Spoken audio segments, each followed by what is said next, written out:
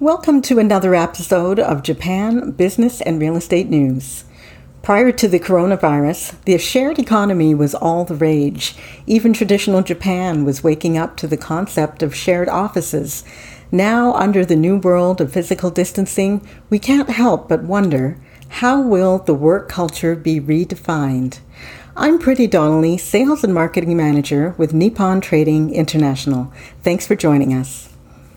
Here's a prime example of the changes of one startup. This company is called Overflow Inc. Based in Tokyo, the company operates an online financial planning service along with a job matching platform for IT engineers. The owner and founder, Yuto Suzuki's commercial lease, was set to expire in July 2020. He made plans to move to a larger property, but as cases of coronavirus began to rise in March, he felt the need to take the business and its 270 workers and completely remote. Now, his unofficial headquarters is his apartment.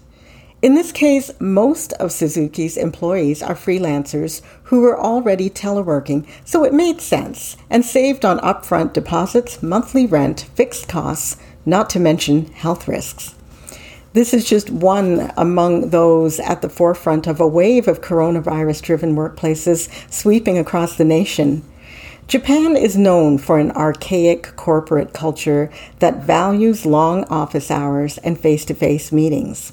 While it might be easier for technology firms like Overflow to switch to telecommuting, the pandemic is prompting companies and employees of all stripes to adopt to teleworking and flexible commutes to reduce contagion risks.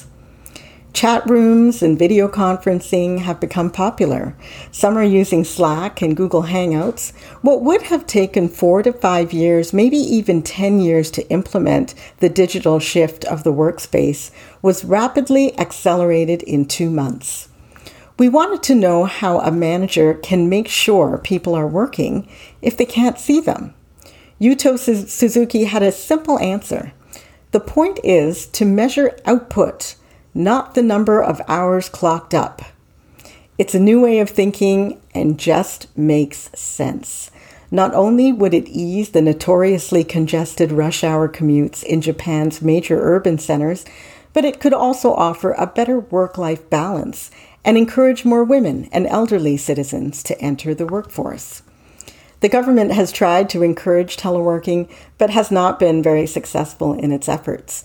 According to a survey conducted by the Transport Ministry in October and November 2019, 32.7% of a sample of 40,000 workers said they knew what teleworking was. That's up 14% from 3 years earlier, but still a long way to go.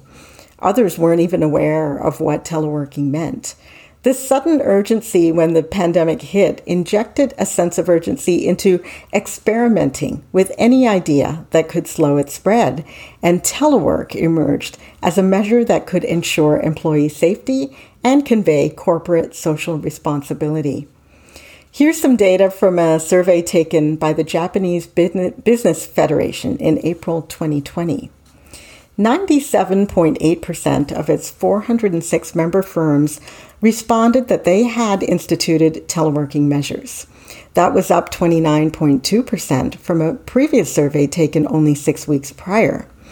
Based on those results, the business lobby, better known as Kaidanren, estimated that roughly 66% of employees of respondent companies had begun working from home. Train ridership has also fallen, with the number of passengers going through Tokyo Station on May 18, for example, down 73% compared to a year earlier. So what do businesses have to say about teleworking? Hirokazu Yamaguchi is a manager at the Corporate Accounting and Tax Planning Office of NEC Corp. He began telecommuting in early April, a few days before Prime Minister Shinzo Abe declared a state of emergency, which has since been lifted in most prefectures. In late March, the company made it mandatory, with a few exceptions, that included plant and system maintenance workers. Yamaguchi said, "We have tried trial teleworking runs in the past as a team, so the infrastructure was in place. One of the key things to make working from home functional is spending some money on improving the home office setup. For some, this might include new monitors, upgrading internet speed, a comfortable office chair, establishing a stable virtual private network connection, or VPN, particularly if you need access to sensitive internal data. Once you get used to it, you can schedule and correspond with coworkers using communication platform Microsoft Teams. During the day, it might even help to take a lunch break or a stroll.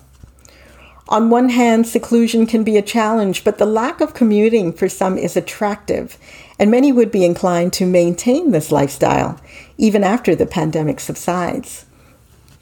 Now let's talk about the current obstacles to teleworking. First, the Hanko, personal seals, an act in Japan that necessitates commuting to the office. The government is working toward cloud-based electronic agreement platform for companies interested in paperless transactions using e-signatures. It will take time, however, for businesses to make this transition.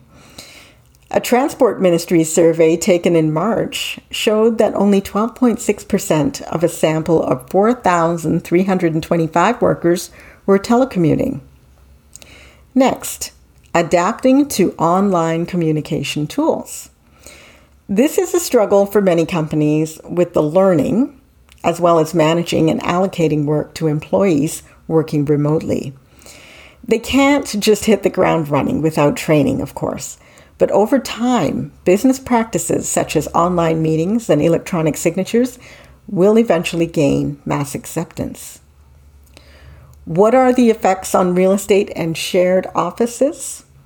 It's no surprise that there has been a spike in cancellations of office leases in central Tokyo as corporations downsize workspaces. Instead, the trend to rent rather than own is going to accelerate as a result of the pandemic, with a trend toward shared offices to cut costs. Similarly, Nippon Steel, Kawa Real Estate Company, began selling contracts for a new residential apartment complex that is being constructed in Kachidoki, a bayside area in central Tokyo, to create a shared workspace to reflect the newest office trends to improve cash flow. The project's organizer, Hiroaki Wada, says that among telecommuters, there was a strong demand for a so-called third place. That's a space outside home and office where an individual can work for 500 yen a month. Residents can have access to a workspace in their apartment building equipped with Wi-Fi, a coffee machine, and high-quality office furniture. As teleworking takes root, it may fundamentally alter how the Japanese perceive workspaces. The physical office may become a place to encourage communication and teamwork building, hence redefining the workplace. Thanks for listening. Keeping you informed, I'm Pretty Donnelly. If you have any questions, please contact us at info@nippontradings.com.